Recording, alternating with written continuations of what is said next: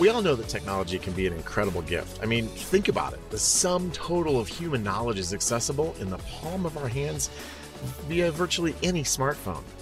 That was science fiction not very long ago, but the same technology can also have some unintended consequences too, such as potentially undermining our kids' motivation.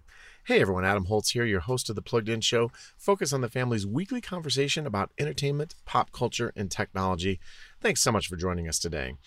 Well, if you've listened to the Plugged In Show before, you know that we spend a good deal of time talking about screens. And let's face it, that's because many of us and many of our families spend a lot of time interacting with those screens.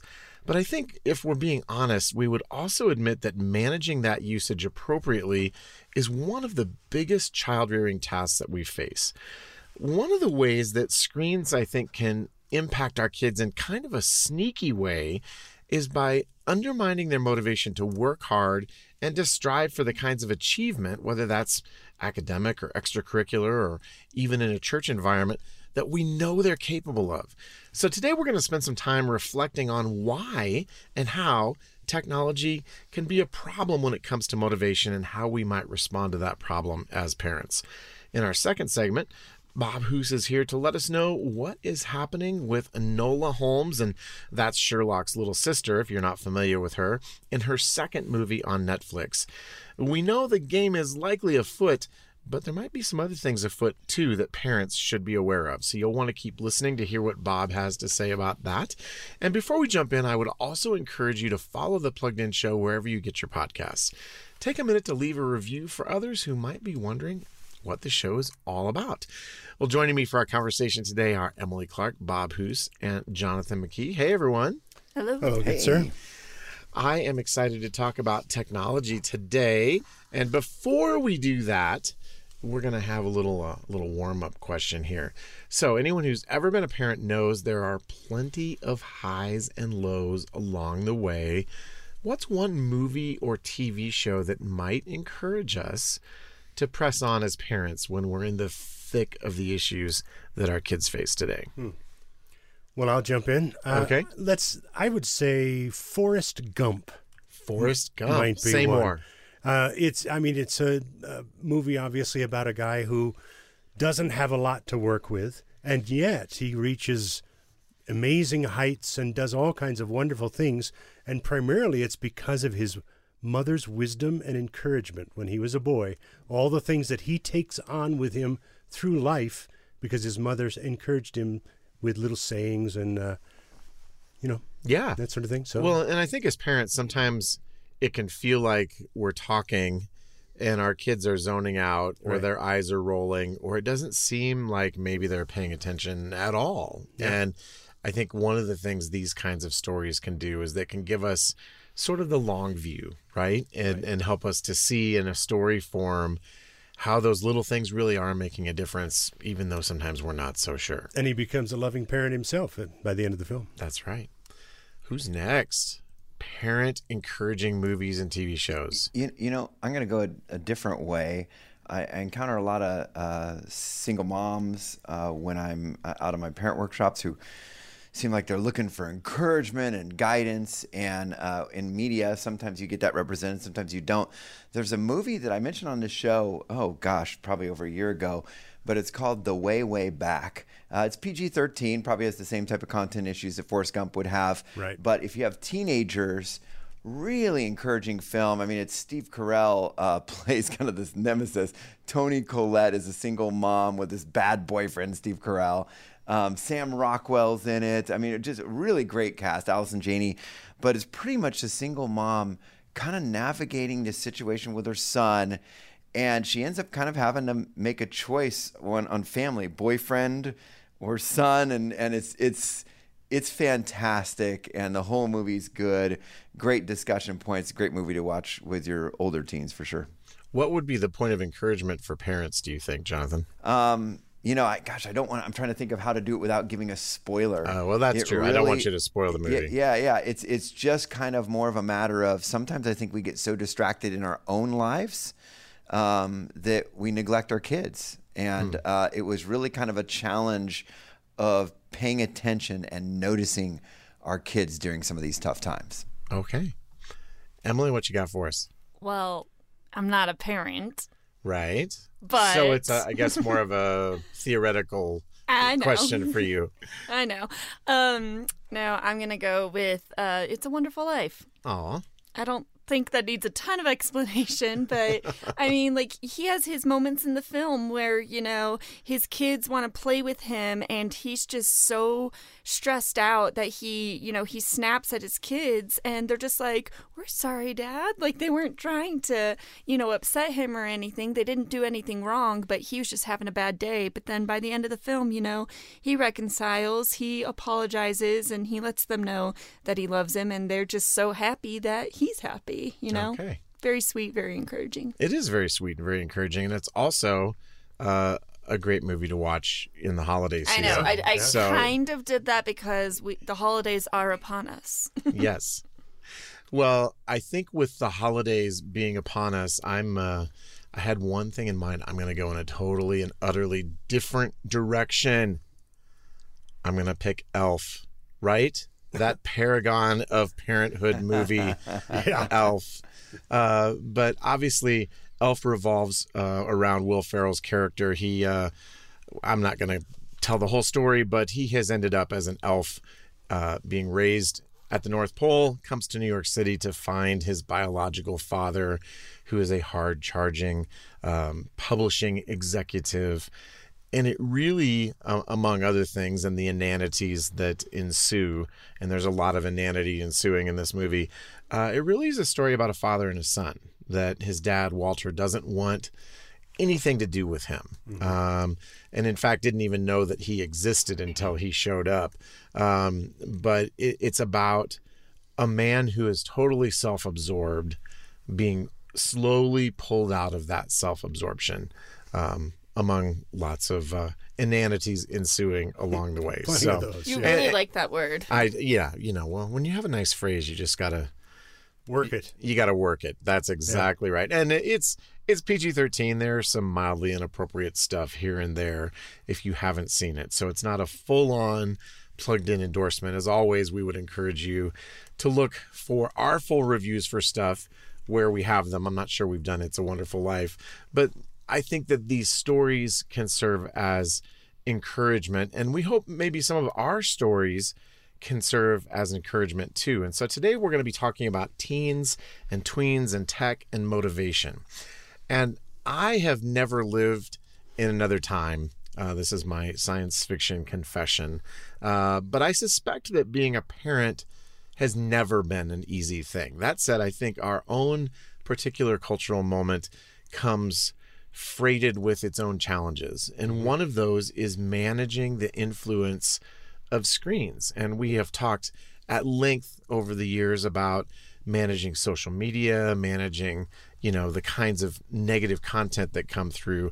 But we're going to talk about the issue of motivation today and how screens might actually be impacting that. And I want to start with a personal story, and then we'll dive into a bigger conversation with my 16-year-old. And it was one of those parental conversations that he probably would have described it as an argument.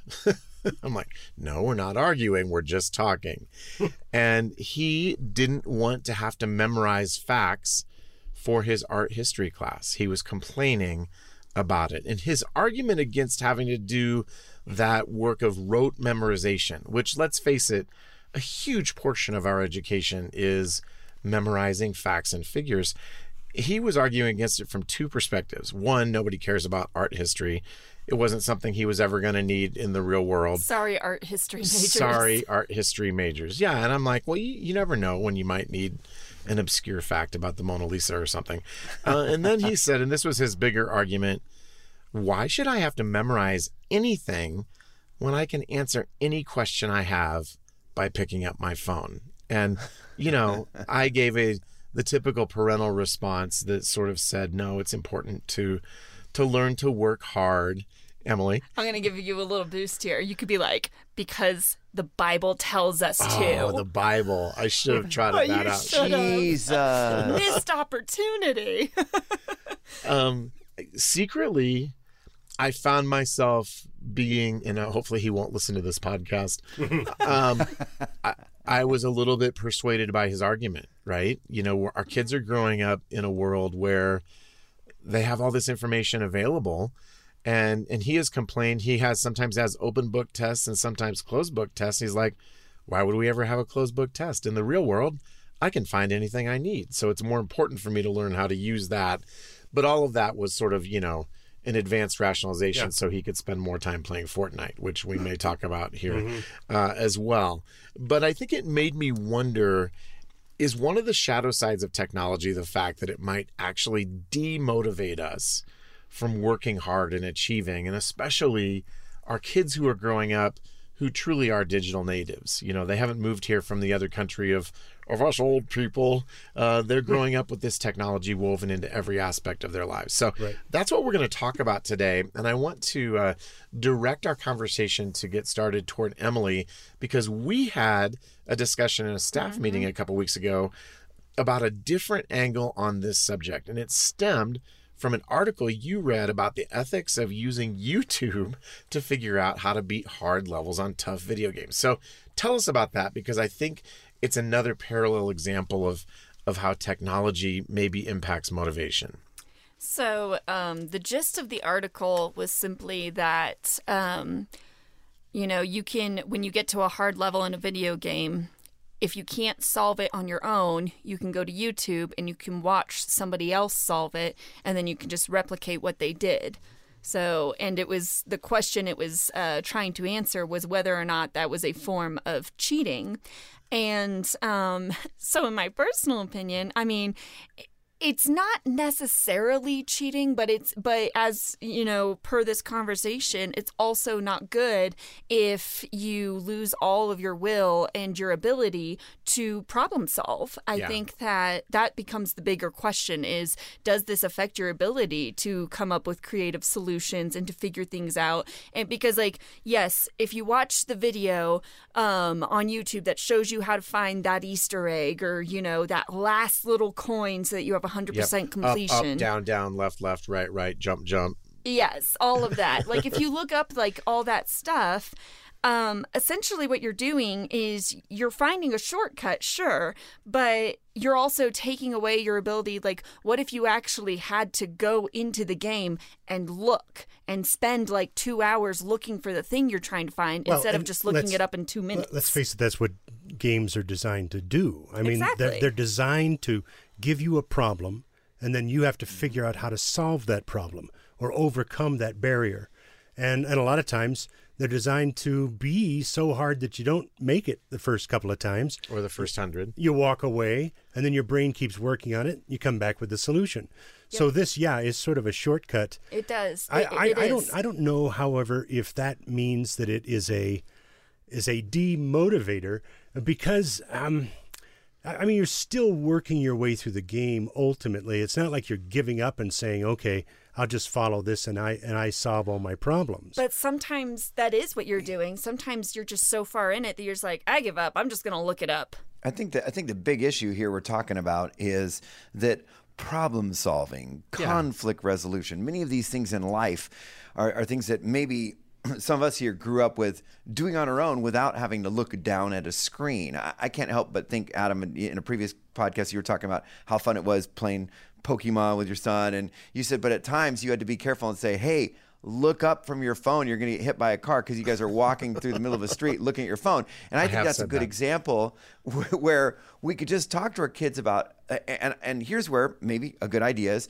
to have fun activities where we put our devices aside and we problem solve without Googling. And so it's not that all problem solving, with a phone is bad. I mean, I think Dad, if he's fixing a pipe under the sink, might go to YouTube for it. Okay, and still won't help. Ask me how I know.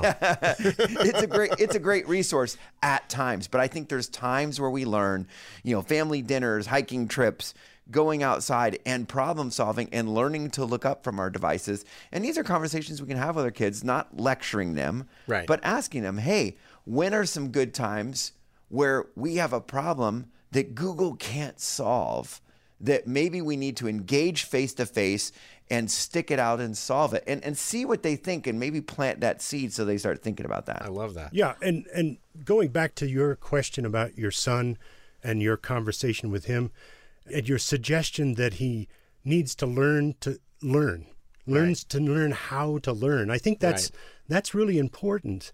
You don't want to be spoon-fed everything your whole life, right? Because it's through the process of learning. I mean, let's face it, okay? I'll be completely honest with any kids listening.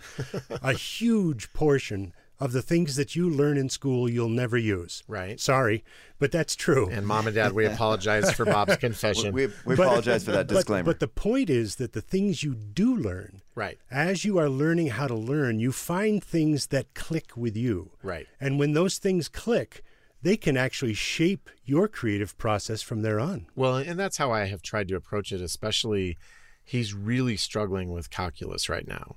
And I can relate. Yeah, well, and I have to be careful how much I give true confessions because I was terrible at it too. Well, how about I give my true confession? Go ahead.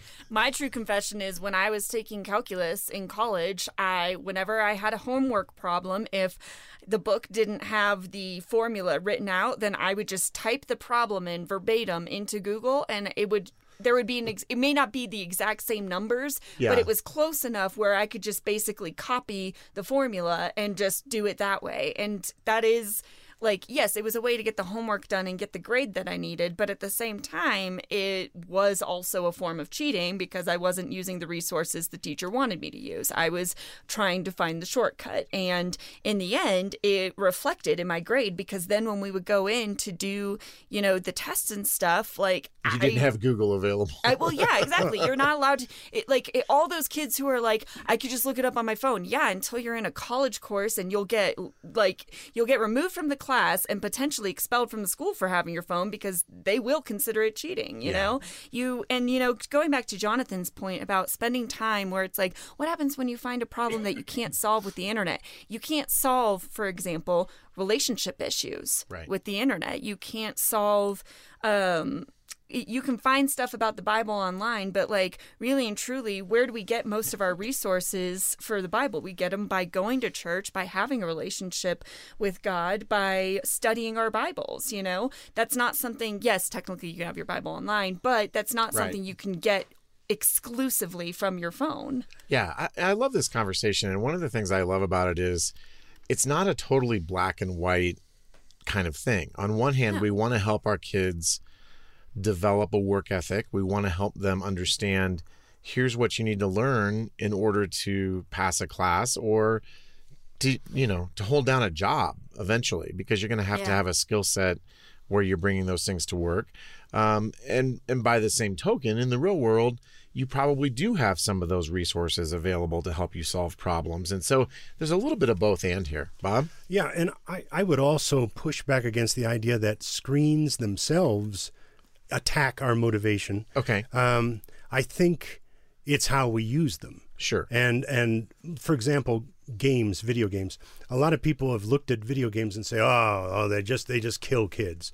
But the fact is, I just did a blog just the other day that talked about all these different studies that have addressed the many ways that video games can actually help kids and adults in the areas of decision making, productivity, stress relief, memory, all those different areas.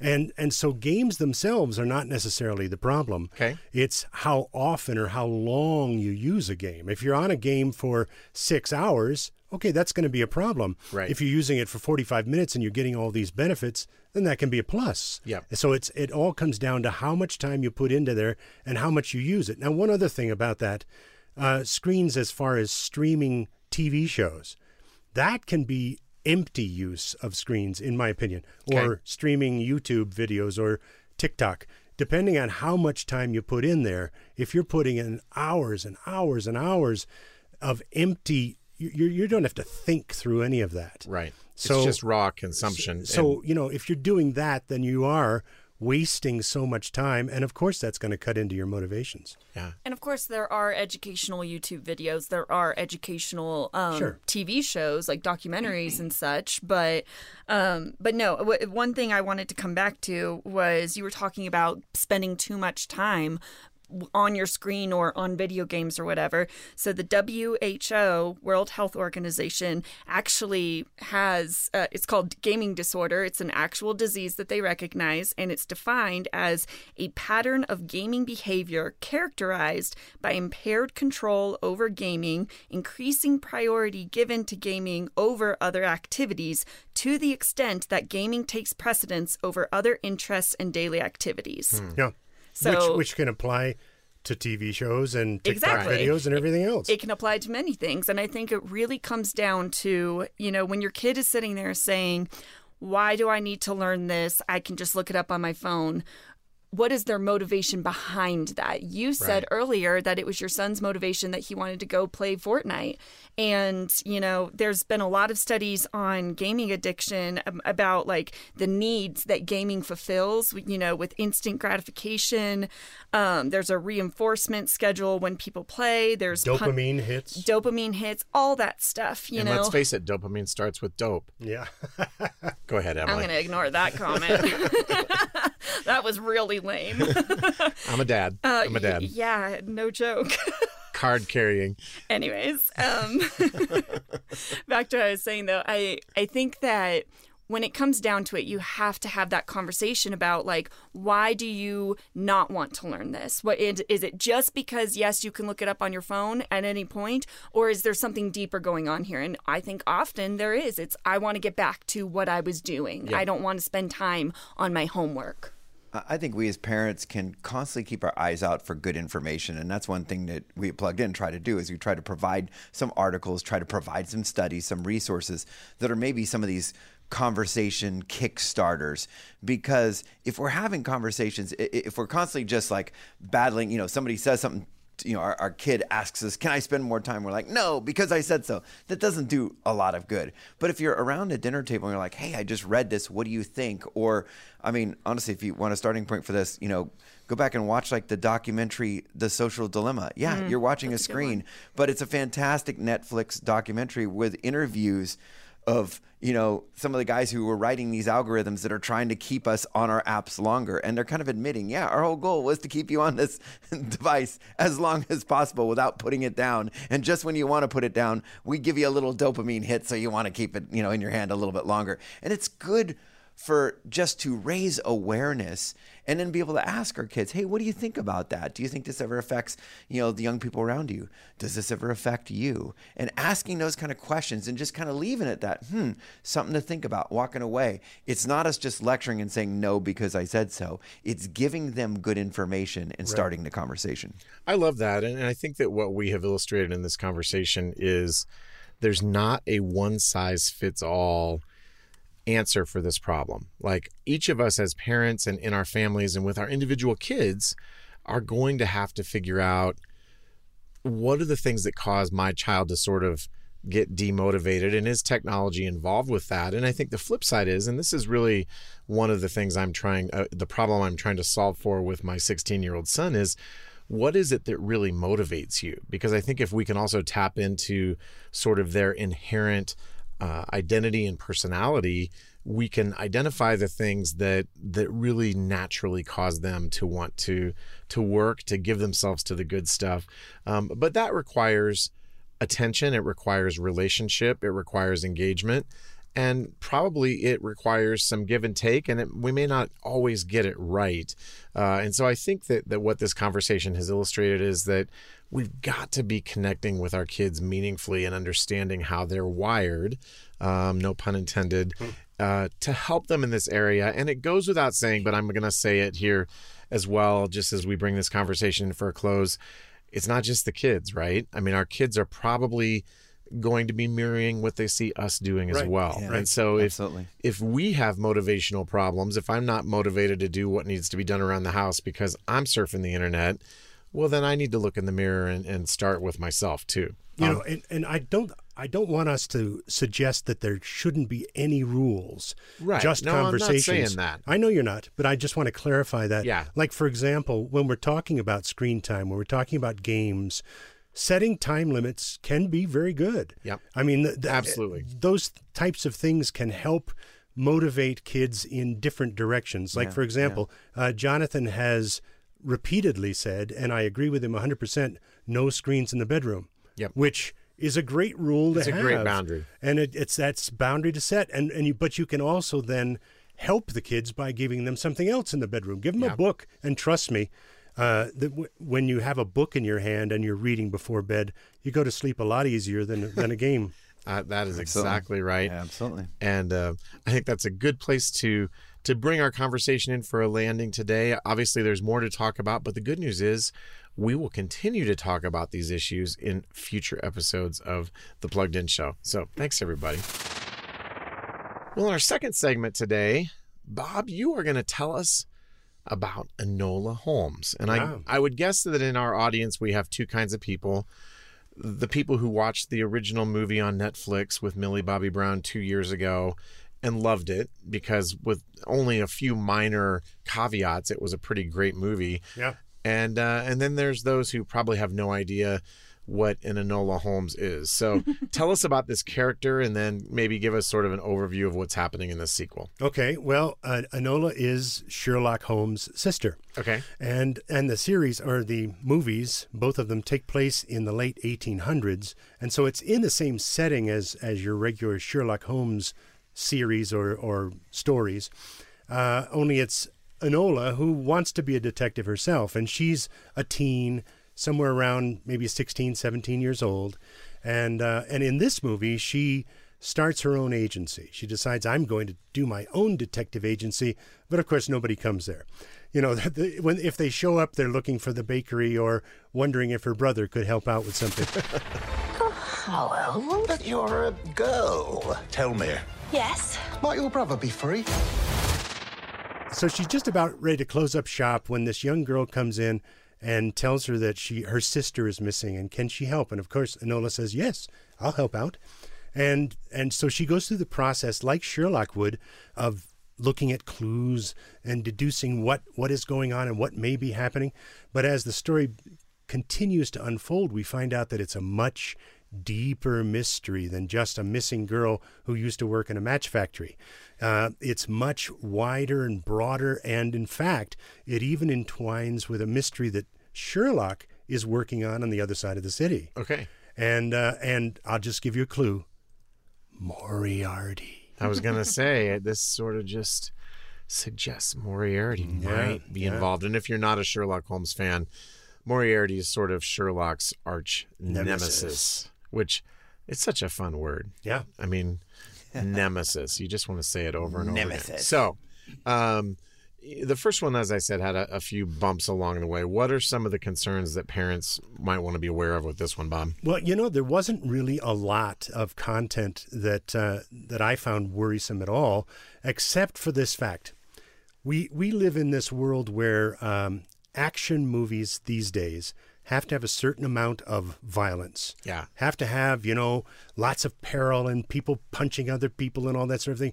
And when you've got a 17 or 16-year-old girl in the mix, that can feel, at least for me as a dad looking on, it can feel a little troubling, when you've got this young teen girl being grabbed by an adult man by the neck and slammed up against a wall and things like that. I mean, that makes me go, whoa, this feels a little too harsh.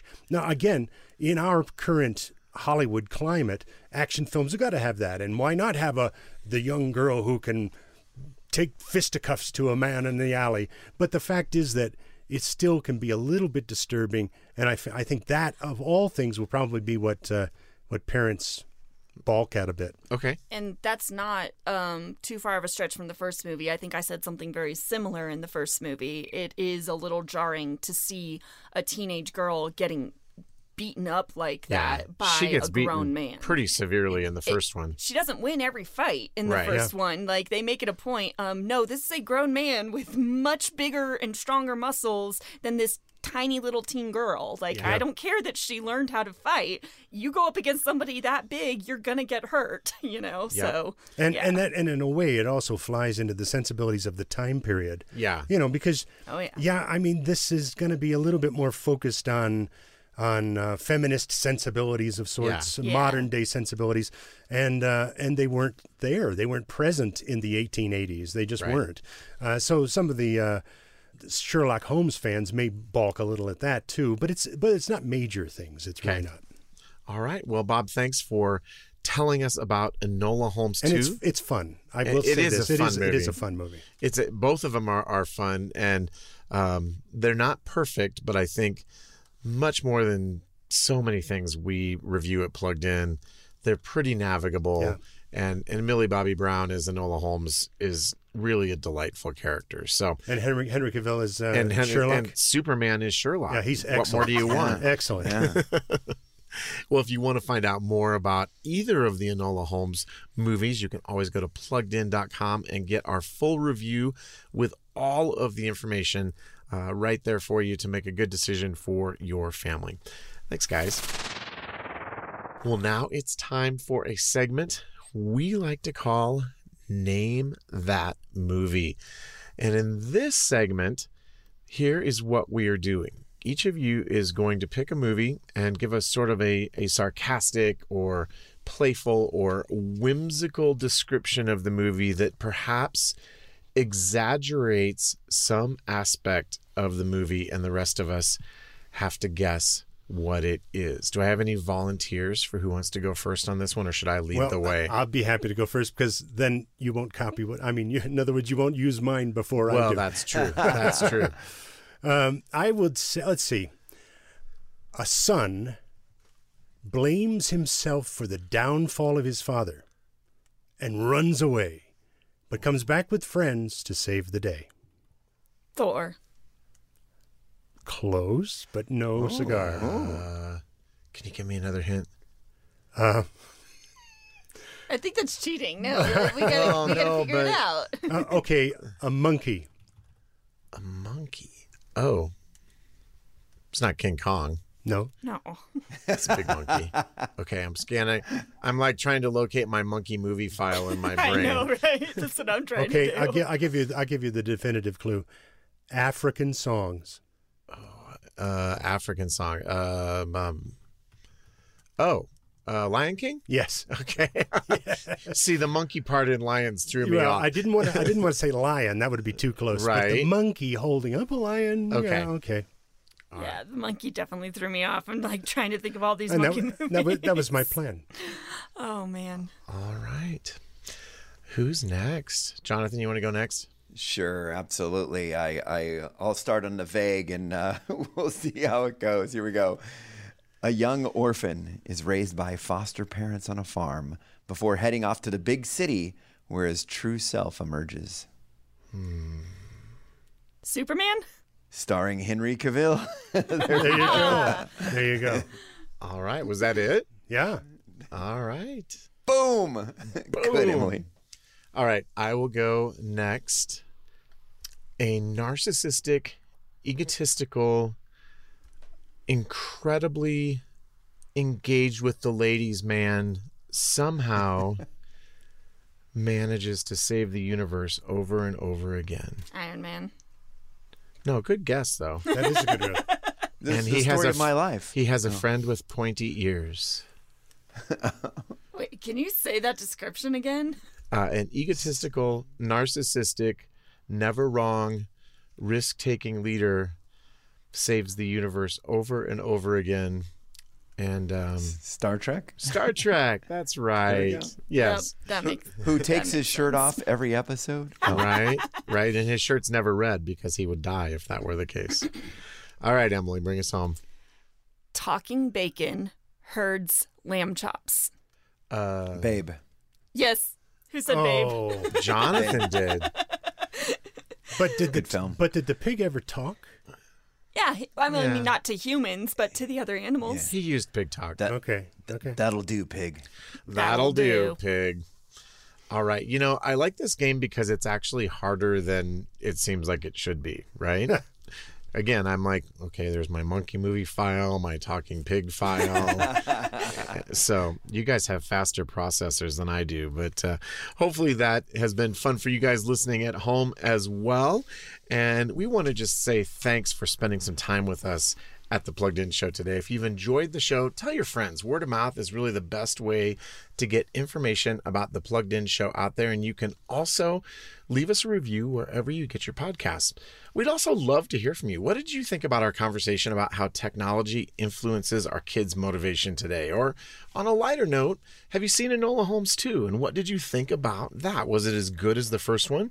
You can let us know on Facebook or Instagram, or send us a message at team@thepluggedinshow.com, and we might even feature your message on an upcoming episode, so send them our way.